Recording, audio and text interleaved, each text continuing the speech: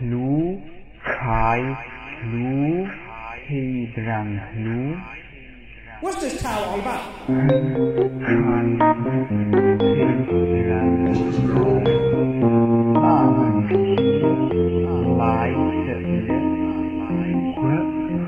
What's this towel all about?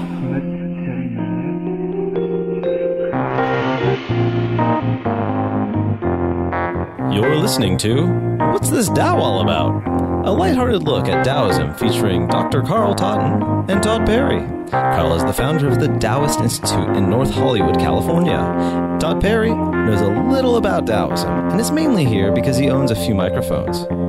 Now, let's learn. What's this Tao all about?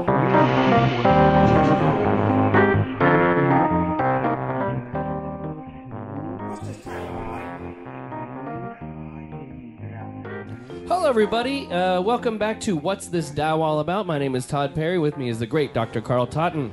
Good to be here. And real quick, just to get the show started, if you would like to support the show, there's a donate link on our website, and $15 gets you an unreleased episode, which is quite good, about finding your own personal talents. And $35 gets you 3 guided meditations by Dr. Carl Totten. Your support is appreciated. This show does take a certain amount of time and energy for us to get it out there. On today's show, we're going to talk about Li Tzu. Am I saying that right? Li Tzu, Lei Tzu?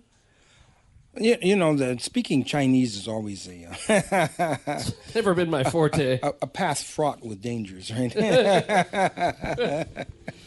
If you weren't, born Chinese, that is. Yes. Then it's very natural. Yes. So Li Tzu, and then also we've got chapters 50 and 56, should time abide.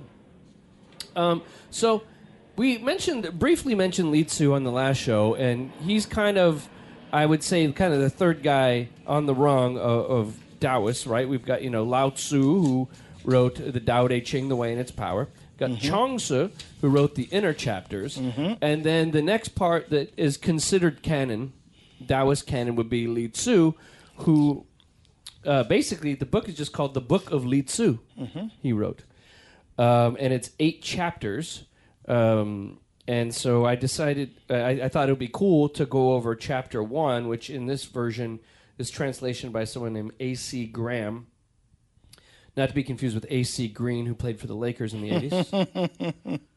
and I was reading just some little research upon this text, and scholars have long recognized that it shares many passages with other pre-Han texts like the Chuang Tzu and the Tao Te Ching, but opinion is divided as to whether it is an ancient work with later interpretations or a forgery confected from ancient sources. But isn't that Taoist, right? For it to be a forgery, that kind of makes it more punk rock, right?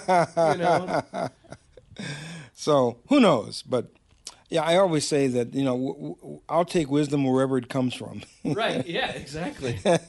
You're right. It doesn't have to prove its provenance to me. It's kind of like Carlos Castaneda, Did Don Juan really exist, or did Carlos just make him up? Right. Who knows? Yeah. Does it matter? And does it matter? No. Because I always tell people, I know what a master sounds like. And there's a master's voice in there somewhere. So whether it's Don Juan or whether it's Carlos, you're listening to a master. So Li Tzu, I love the introduction to him in the beginning of this. Okay, so the idea is, according to the author, the theme of this chapter is reconciliation with death. It begins by stating its metaphysical premises. All things follow a course of growth and decline between birth and death. Nothing can escape change except the Tao, from which they come, to which they return. A series of anecdotes follows, illustrating the theme that we should accept death with equanimity. And in this chapter, Li Tzu also discusses how the universe began, which is very close to how we understand it through the idea of the Big Bang. That the universe began with the condensation of qi out of the void, and qi is called breath by Li Tzu, and it's also energy. So it's like this big burst of energy came out of the void, and the relatively light and pure chi rising to become heaven, and the heavy and impure becoming earth, which is pretty crazy because if you look at the Big Bang and how different elements came together to create rock planets and different things to create gas planets, and all these different elements found their own way, right, based on their own inner nature, creating this whole thing. Yeah. Right? If that's a vague way of putting it. This chapter gives a number of separate reasons for reconciling ourselves to death and even the final destruction of heaven and earth. Individual identity is an illusion, and the birth and death of the individual are merely episodes in the endless transformation of chi. The nothingness from which we came is our true home, from which we cannot stay for long. So let's get into Li Tzu. There's a passage in here where they say something like, from the first chapter, it said, the chaos means that all things are chaotically intermixed and are not yet separated from one another. The pure and lighter elements tending upwards made the heavens. The grosser and heavier elements tending downwards made the earth, substance, and became us. So heaven and earth, each containing a spiritual element, all things were evolved and produced. See, so it was a way of kind of looking at how forces of nature in the universe interact with each other and working together comprise a whole. Right. But of course, us being products of one dimension of that totality might tend to split things into, as above, so below, as within, so without, heavens above, earth below. And whereas, of course, the unification of heaven and earth, which is, of course, what all of the ancient Taoist masters were advocating, of course, it has become one of the main practices of meditation and Qigong. There's actually a meditation called the unification of heaven and earth, and it's a particular type of breathing and conscious practice of meditation.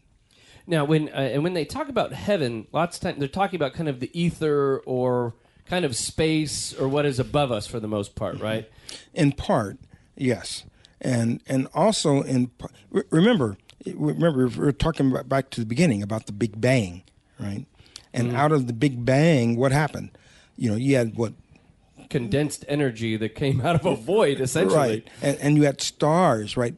And quasars exploding and sending plasma energy out into the universe, and so that's the heavens. And out of that, it eventually congealed into our planets and Earth and us.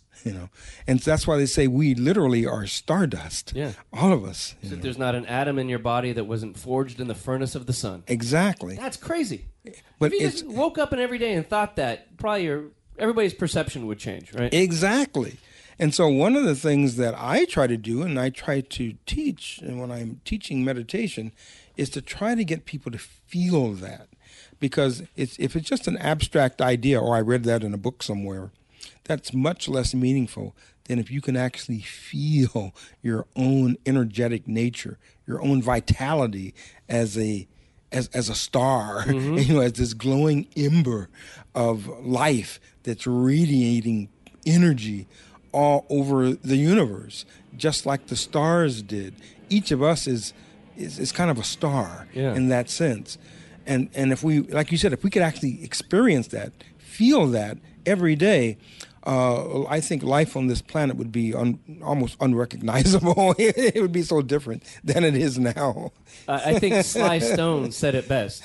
Everybody is a star. That's right. and who was it? John Lennon. Who the heck do you think you are? A superstar? Or right you are. We all shine on like the moon and the stars and That's the right. So when this story begins, I love this, the way it starts. It says, Li Tzu was living in Pa Tu Tien, the game preserve of the state of Chang. 40 years, no one noticed him. For 40 years, no one noticed him, and the prince and the nobles and the high officials of the state regarded him as one of the common people. There was a famine in Chang, so he left to move to Wei. And I love the idea, it's like you're starting this story off about, some great Taoist sage. For 40 years, nobody noticed him. So for those of you who have reached your 40-year mark and don't think you've been noticed, you could be a sage, right? This is open to everybody, Just wait. Your day is coming. So as, there's a famine, which, back then, I'm sure they were probably, happened more often than now. It's not like there was a Walmart. You can go get some cornflakes at. If there's no food, right? And so right as he's ready to make this journey, one of his students says, could you give us a teaching before you go? And so he decides to discuss about how heaven and earth were born. And so in this, the word breath in here is qi, which is kind of seen as energy, just for some clarity. Mm-hmm. And Li Tzu says, there was a primal simplicity, there was a primal commencement, and there were primal beginnings, and there was a primal material. The primal simplicity preceded the appearance of the breath, which is the energy or the qi. The primal commencement was the beginning of the breath. The primal beginnings were the breath beginning to assume shape.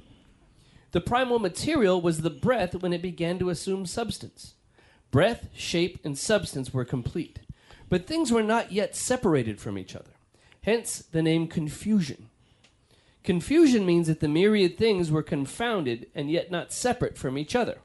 So as you were talking about the chaos, Dr. Todd, about the 10,000 things, about how everything is connected, but we only see them as individual items. Looking, you do not see it. Listening, you do not hear it. Groping, you do not touch it. Hence the name simple. The simple had no shape nor bounds. The simple altered and became one, and from one altered to sevenfold, from sevenfold to ninefold. Becoming ninefold is the last of the alterations of the breath. Then it reverted to unity. Unity is the beginning of the alterations of shape. The pure light rose to become heaven. The muddy and heavy fell to become earth. The breath, which harmoniously blended both, became man. Hence the essences contained by heaven and earth in the birth and changing of the myriad things. So it really is funny that knowing what they knew then about science and everything, this was what? How many? Was this like the year 300, or was it 300 BC or BCE? Or Yes. And so, knowing what they knew then, they had this concept of reality which was close to the Big Bang, right? Which is how, many people, unless they're creationists, see how the world came about. So that's pretty heavy, I'm always impressed at how these ancient sages' perception of reality corresponds to what we now know from astronomy and from quantum physics. It's really quite remarkable. Many of us, of course, have read, the classic book called The Tao of Physics. And, which points out a lot of these correlations, between what these people were saying, over 2,000 years ago, and what, quantum mechanics is saying today. What was it in their perceptual capacity that allowed them to see this and write about this that long ago, that only now, through science, we're discovering? And one of the most remarkable things I love about this is that I often say that eventually, and it's happening now, science and spirituality will come together and they'll be the same field. It's a search for what is, for truth. And whether we come from the perspective of the scientist who has a hypothesis and is then conducting experiments to prove or disprove it, or we're coming from the perspective of a person who's doing meditation and is pondering, feelings and perceptions and perspectives and energies and trying to integrate them into a cohesive whole so that we can perceive them accurately and understand them. Are we coming from the yang? Are we coming from the yin? And maybe we need both, because when those two are put together, I think we have it, whatever it is. It is. It's a big revelation I've had a few times in the middle of the desert with the music blaring. It is, man. It just is what it is. Yeah. It is what it is. I remember I was at a rave in the middle of the desert, and I was having a bit of a personal revelation. I was in my early 20s. I was 20, I think. And I'm walking through the floor of the desert, and there's all these people around me. And I turned to my buddy, and I said, "It's all about being, man." And then some random guy walked back and goes, "No, man, it's all about becoming." I love it. Let's see here. So within this first chapter, there's one other part I'd like to highlight. And somehow Confucius makes his way into this book. And Confucius is kind of roaming about on a mountain, and he sees this man who is like 90 years old. He's very old, and he's joyously farming in a fur coat, and he's kind of singing to himself. And Confucius is kind of confounded. Confucius is confounded. He's confounded, he is, by this man and how he's behaving and why he's so joyous, given that he's old and probably, in pain and, all that. And he asked the man, and this is the part where there's, again, we were talking about looking at things in the past and judging them by today's standards. There's a little bit of sexism in this piece right here, so trigger warning. And he talks to this old man, and he says, "Well, I have very many joys. Of the myriad things which heaven begot mankind is the most noble, and I have the luck to be human. This is my first joy. Of the two sexes, men are ranked higher than women, therefore it is noble to be a man. I have the luck to be a man, and this is my second joy. People are born who do not live a day in a month and never get out of their swaddling clothes, but I've already lived in 90, and this is my third joy. For all men, poverty is the norm, and death is the end. Abiding by the norm, awaiting my end, what is there to be concerned about?" And again, this is kind of contrary to the Tao when we say know the masculine but keep to the feminine. They talk kind of the power of femininity. So this old codger is a bit wrong there, but he does have a great point, and he's saying, that life is kind of poverty, and death is the end, and so he's accepted that, much like the vinegar tasters where Lao Tzu was smiling because it tastes sour. And this guy has accepted that, so it doesn't bother him. He's not striving for anything more. And I think that's an interesting take when you see lots of times where they have, all these stories about depression and anxiety and suicide in America, and you don't find those things so much even in places which are much less developed and where there's a lot more poverty, because in a way people have accepted kind of their situation. And I'm not saying that it's good to just kind of be resigned to things in life, but there's something about being, not being told, hey, in America you're being told you're going to be rich one day and you're going to be famous and you're going to have everything and you're going to have all the power. And then most people don't get that.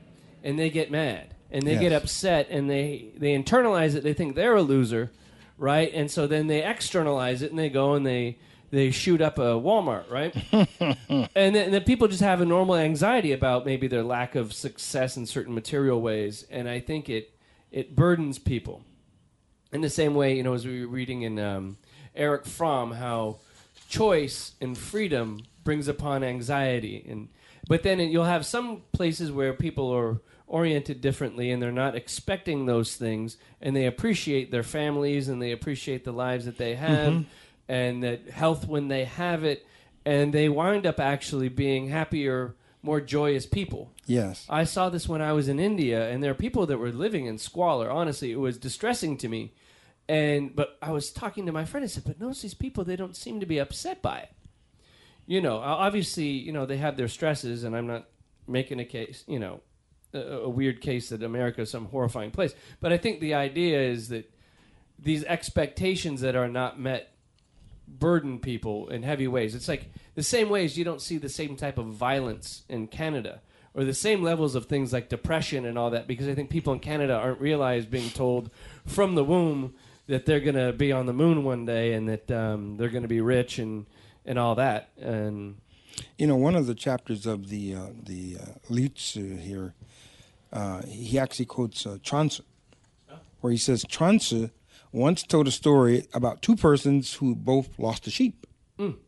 One person got very depressed and lost himself in drinking, sex, gambling to try to forget his misfortune. Well, if you're going to lose yourself, why not? Why not? There's worse ways, The other person decided that this would be an excellent chance for him to study the classics and quietly observe the subtleties of nature.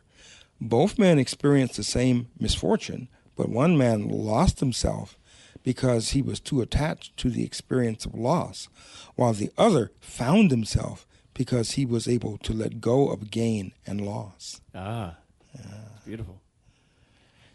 And, I often, see that, being a therapist, a psychologist, I work with people, of course, who've had, all sorts of stressors and traumas in their life. And what's the difference? One person is abused and grows up feeling depressed and anxious and kind of down on themselves and has lost all the joy of life, their vitality and energy, and spends their life feeling in a really one down position. Another person goes through similar or same type of experience, and they realize, that was really an inappropriate way for me to be treated when I was young. I am going to make sure that my life is not like that at all, and instead I am going to educate myself and improve myself and make myself the best possible human being I can and treat other people not like I was treated, but the way I wish I had been treated. And I'm going to make myself and everyone I meet a much better person. Mm-hmm. Same experience, very different results. Yes.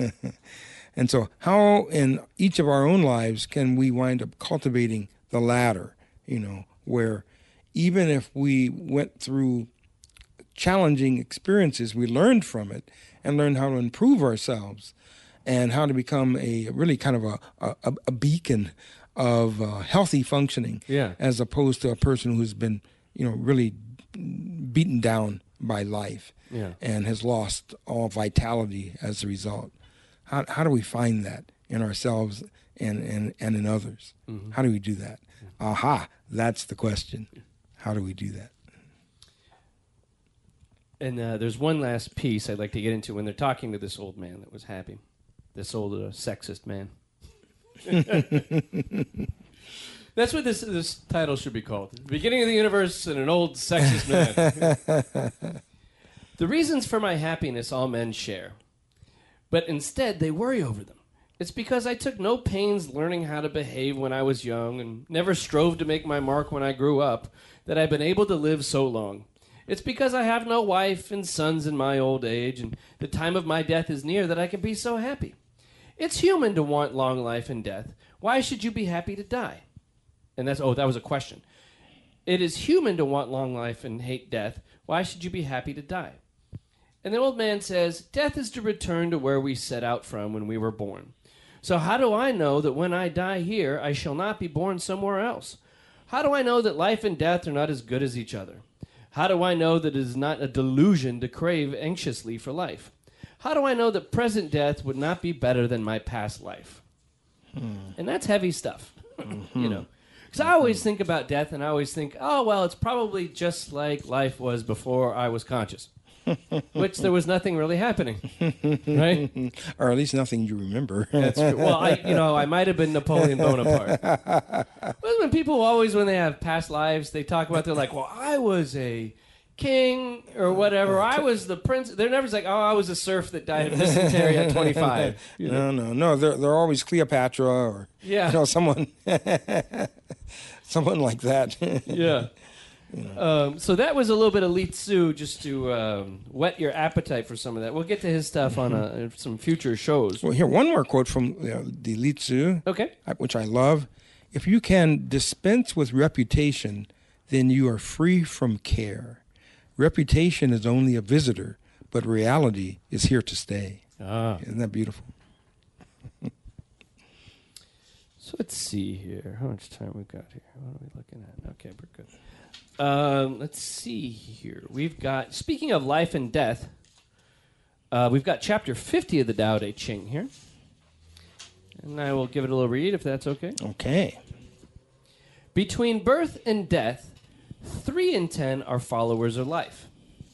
3 in 10 are followers of death. And men just passing from birth to death also number 3 in 10. Why is this so? Because they live their lives on the gross level. He who knows how to live can walk abroad, without fear of a rhinoceros or tiger. He will not be wounded in battle. For him, rhinoceroses can find no place to thrust their horn, tigers no place to use their claws, and weapons no place to pierce. Why is this so? Because he has no place for death to enter. So the idea is that at the beginning he's saying between 3 out of 10 people are followers of life. That means that they are people who are maybe obsessed with their health. Maybe they're obsessed with exercising. They are obsessed kind of with not dying, you know. And 3 in 10 are followers of death. Maybe they are people that they abuse themselves, they abuse their body, they live recklessly and carelessly. And then there are also the people just passing from birth to death, and I was trying to figure out what that meant, so I looked up Derek Lynn's ideas on that. And they were saying that a third, they live a life of indulgence. So they're trying to please all of their senses. So they're kind of indulging in life. So it's either, you know, you are living and trying to be too safe because you're a follower of life. You're a follower of death, meaning you're headed right towards death's door. And then, or you're a person overindulging. But the last third person has no place for death. It means they're transcending and leaving no room for anything negative or destructive, and they live a life of moderation. They're skillful players in the game of life. Therefore, they're not following to one excess or the other, as we always talk about. They're kind of living a life of moderation. And I always joke with my wife when she says maybe I'm not being too healthy. I say, you know, we got to not wind up on God's radar. I say, you know, it's the people who try too hard to be healthy that always end up getting a weird disease. And it's the people who are obviously unhealthy that have a cardiac arrest by the age of 50. And then there are people who skate by in the middle and don't cause any attention to themselves, and God won't zap them, you know. Won't strike them down. And I don't know if it's true. It's what was it Bill Maher always says? I don't know if it's true, but I think it is. One of those things. That's why I love this last passage here. You know, he who knows how to live can walk abroad without fear of rhinoceros or tiger. He will not be wounded in battle. The rhino can find no place to thrust their horn. The tiger, no place to use their claws. And weapons, no place to pierce. Why is this so? Because he has no place for death to enter. Yes. You know? It's like he stepped outside. Remember, I was talking about stepping outside of time and space. Yeah. And of course, just being one with the Tao, with all that there is. Then, you know, things happen or they don't, you know. But our fear of them happening doesn't invite them. Yeah. Yeah. Because fear is almost like a broadcasting of our vulnerabilities. Oh, it's like when we were saying on the last show, you know, tough guy is actually scared guy. Mm-hmm. And he's projecting that to the room, Mm-hmm. you know. And that's why when I look around and I look at, you know, particularly politicians, and they're yelling and screaming about how great they are and how much they've done. I can't think of anyone in particular. You know, it's like, think thou dost protest too much, yes? Right. Because, the Lao Tzu always gave advice to rulers to be modest, to use a quiet voice, to get things done, to get things taken care of. You know, I can kind of make sure that the trains are on time, so to speak, yeah. and that the people have everything they need for a good harvest. You see, then everything is going to take care of itself without them having to go out there and brag. Well, look what I did, and it was me. Yeah. Because that's a sign of someone who is feeling very uncertain of themselves and has to use all this braggadocio as a way to cover that deep feeling of insecurity. Yeah. Where someone who has more self-confidence just gets the job done and the thing speaks for itself. It doesn't lay claim to it, as They don't Lao have, Tzu would say. yeah, they don't have to try to take credit for everything, and that's more of a Taoist way of governance. And there's something great when the Taoists talk about governance and leadership is that they don't want the leader to be something that's a focal point of all of our daily lives and conversations, right? They want the leader to be in the background, and then and it's I think it's a much better thing for society and humanity that we go through our lives worrying about things that aren't necessarily having to do with governance and all that. That it feels like that should be fifth on the list of priorities that I think about every day. With the way the news is, the way the media is, the way leaders act, and the way they need to be at the forefront of everything, they try to make themselves the face of the country. Yes. When the face of the country should be me and you and everybody walking around, and we should only have to regard those people as a last ditch. You know what I'm saying? It's like, okay, damn it, something's not going right, we're going to need a politician. But it should be the last thing, right? Like, the politician shouldn't be the first thing or the primal thing. What is an old boss I had, Bob Moore at 97.1 KLSX, always say, he says, you're putting the pooping end of the cow first. Right? These people should be the last thing that we need to deal with or think about. And everything else should be taken care of by all of us in harmony and everything else, But I think the way that we're conditioned, I think humanity is kind of conditioned to want that figurehead. Either we want a political leader that we put all our faith in, or we put it in a god, or we put it in some kind of fatherly figure or whatever. I think people on some deep level need that. And by so doing, of course, we're setting ourselves up for what? Disappointment. Yes. Right. And that's why we constantly move between kind of glorifying someone and then tearing them down. Yeah. Because maybe we hate the fact that we glorify these people in some weird way. Maybe we've got a self-destruct mechanism as human beings, where it's like, screw you for me needing you. It's like how people grow up and they start hating their parents at like 15, right? Because they're dependent on them and they have power over them. Right, and they have to distance themselves. And then when they get old, and then they appreciate them again. Right, maybe. Right. One of those kind of conundrums of life.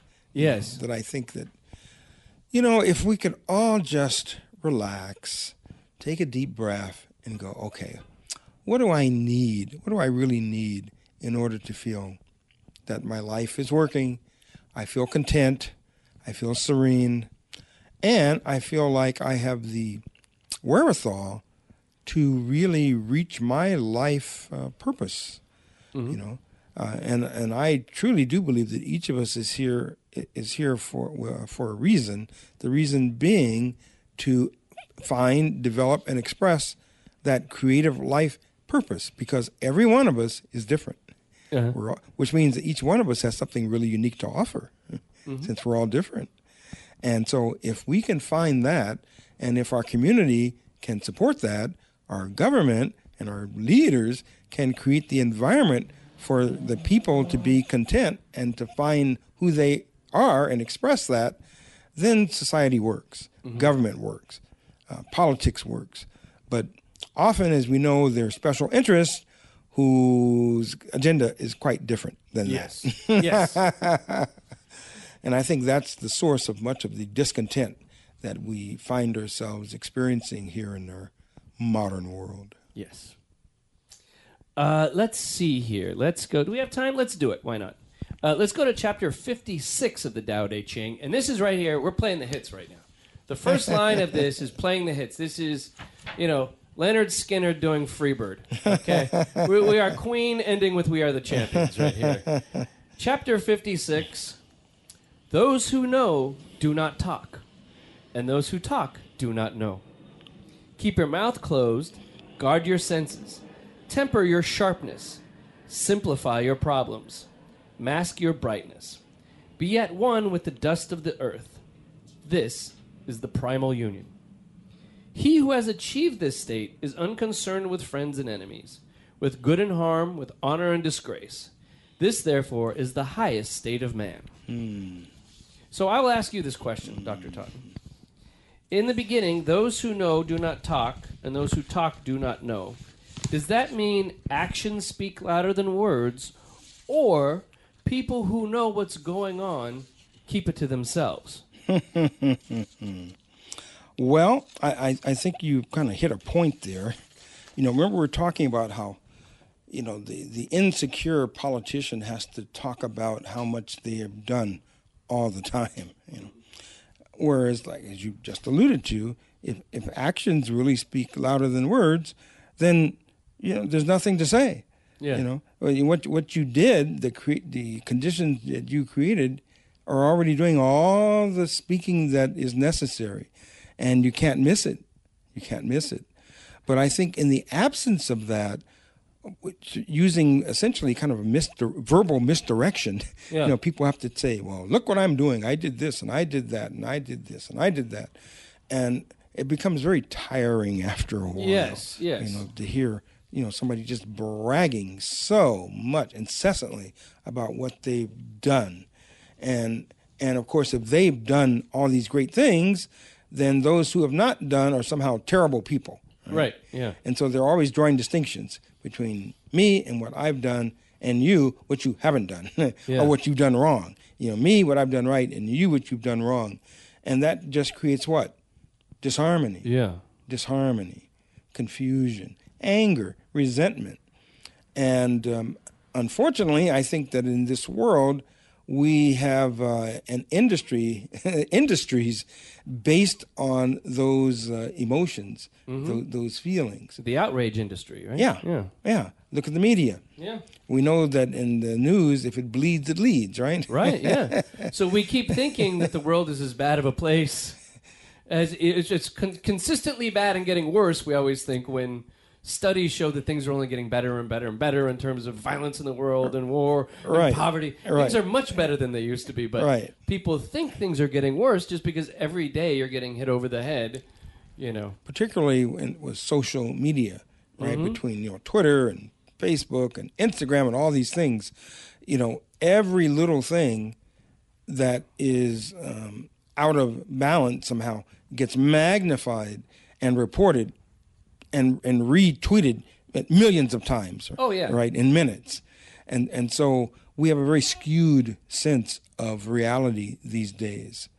And I wonder sometimes what this is going to ultimately lead to. Are we going to, have chips implanted in our brain where we have immediate, communication and, with the great media at all times. What's the difference between it being your hand or injected into your brain? The thing is there already. It's disturbing. I love and hate all of it. There's so many great things that, our show is able to get out to the world because of this technology, right? And at the same time, there's so many destructive forces that are, it's gasoline on the fire, a lot of destructive things that come through the same channels. Right. And that's why I really think that that this technology is actually imposing a requirement on us to become far more discerning of the value of of where things are coming from and how we respond to it. Because everybody's being triggered all the time now. Yeah. And there are whole industries based on that triggering because they have something to sell you when you're triggered. Yeah. Because when you're upset, you're going to buy something that either reinforces your biases, or something to make you feel better temporarily until you get triggered again, and then you have to keep taking their product, whatever it is, in order to continue to be okay. Or you let other people take your power from you. Yes. By getting you outraged, and then there's somebody to go, well, you know what? If you talk about a politician, or I'm the only way that we can get back at these people that are triggering you, and now you need to follow me because you're in danger. And people are having these emotional reactions to these things. That's why I love what Lao Tzu says here. Keep your mouth closed. Guard your senses. Temper your sharpness. Simplify your problems. Mask your brightness. Be at one with the dust of the earth. This is primal union. Yeah, so I mean, if you were to take it in a modern way, it's like keep your mouth closed. Maybe you don't need to post that on Facebook, right? Guard your senses. Be careful about what media you're undertaking and the amount of it, Yes. and where it's coming from and how it's trying to manipulate you. That's that discernment that I was referring to a moment ago. Yeah, and be at one with the dust of the earth, and that's be hopefully fully immersed in what's going on around us instead of what's happening in our phone. Yes. I've found that there's this app, and it's like the screen time app, Mm-hmm. and it tells me each week how much time I spend looking at my phone, Yes. and it encourages me to put it down, and to not look at it, and to get up in the morning and look at it and see what's going on in the news that day, and then hopefully shut it down till later. Yeah, I consider my week a success if every week I've been doing less and less time, on the phone. Yeah. That's a successful week. Yes. Oh, I was 20% less. Oh, great. You're 20% better. Right. Because that meant that 20% of the time I was probably interacting with people, experiencing something, real life, Yeah. rather than this kind of artificial, electronic life that we've become addicted to. Yeah, I was at a party. It was like a graduation party for this 18-year-old girl graduating high school, and I was sitting around. I was looking. There was a table of teenagers, and there's maybe about 10. And and part of me doesn't want to think this way because I feel like it's old man get off my lawn kind of thought. But also, I was sitting there, and each one, the whole time, for an hour that I sat and I saw these kids interacting, they had their phone in their hand, the entire Yes. neck down, phone in hand, and were communicating with each other Wow. via that phone, sending each other a meme or a joke. And I get that there's a human connection there, and there is something cool about being more connected to more people through this technology. But there was something like in the moment, it wasn't that these people maybe didn't know how to interact. It's just that's how people interact. It's just how it's done, right? And I was like, it seemed very wrong and not human to me. Now, I might be wrong. This might be the best darn conversation these people ever had in their life. I don't know. But just from the outside, it looked kind of frightening. Yeah, there's something mechanical about it that doesn't set right with me. It doesn't feel right. Yeah. Because it's not real people talking with each other. They're kind of talking through their phones, communicating through an electronic device with other people who are doing the same thing. Yeah. And there's never any true human connection. And you gotta wonder how that, in one way, allows us to dehumanize others, and then in another way allows us to come in contact with people we never would have, and viewpoints Right. we wouldn't have. Right. To then say, hey, look, this guy on the other part of the world is just as human as I. And that's where it's going to require on our parts, again, that finer degree of discernment, so that we can take what's useful and connects us and let go of that which distances us and puts us in opposition to each other. We have to figure that out. Yeah, there should be almost like a class in kind of a digital discernment and media discernment and being able to understand what it is we're being fed. Like in classes, just like, by the time you're in 6th grade, the teacher can go, hey, look, this is the BS, this is out here. Here's how to be better citizens in social media, because it's a new world we're living in. Like it or not, half everybody's there right now interacting with people as we speak. Why not learn how to be better citizens in that? If it's the same way we learn how to be a better citizen just walking down the street, right? I heard some person on somewhere the other day said that when he has this kind of practice when he goes out with friends to dinner, they all put their phones in the middle of the table, and whoever touches it first has to pay for everybody's dinner. I love it. Isn't that great?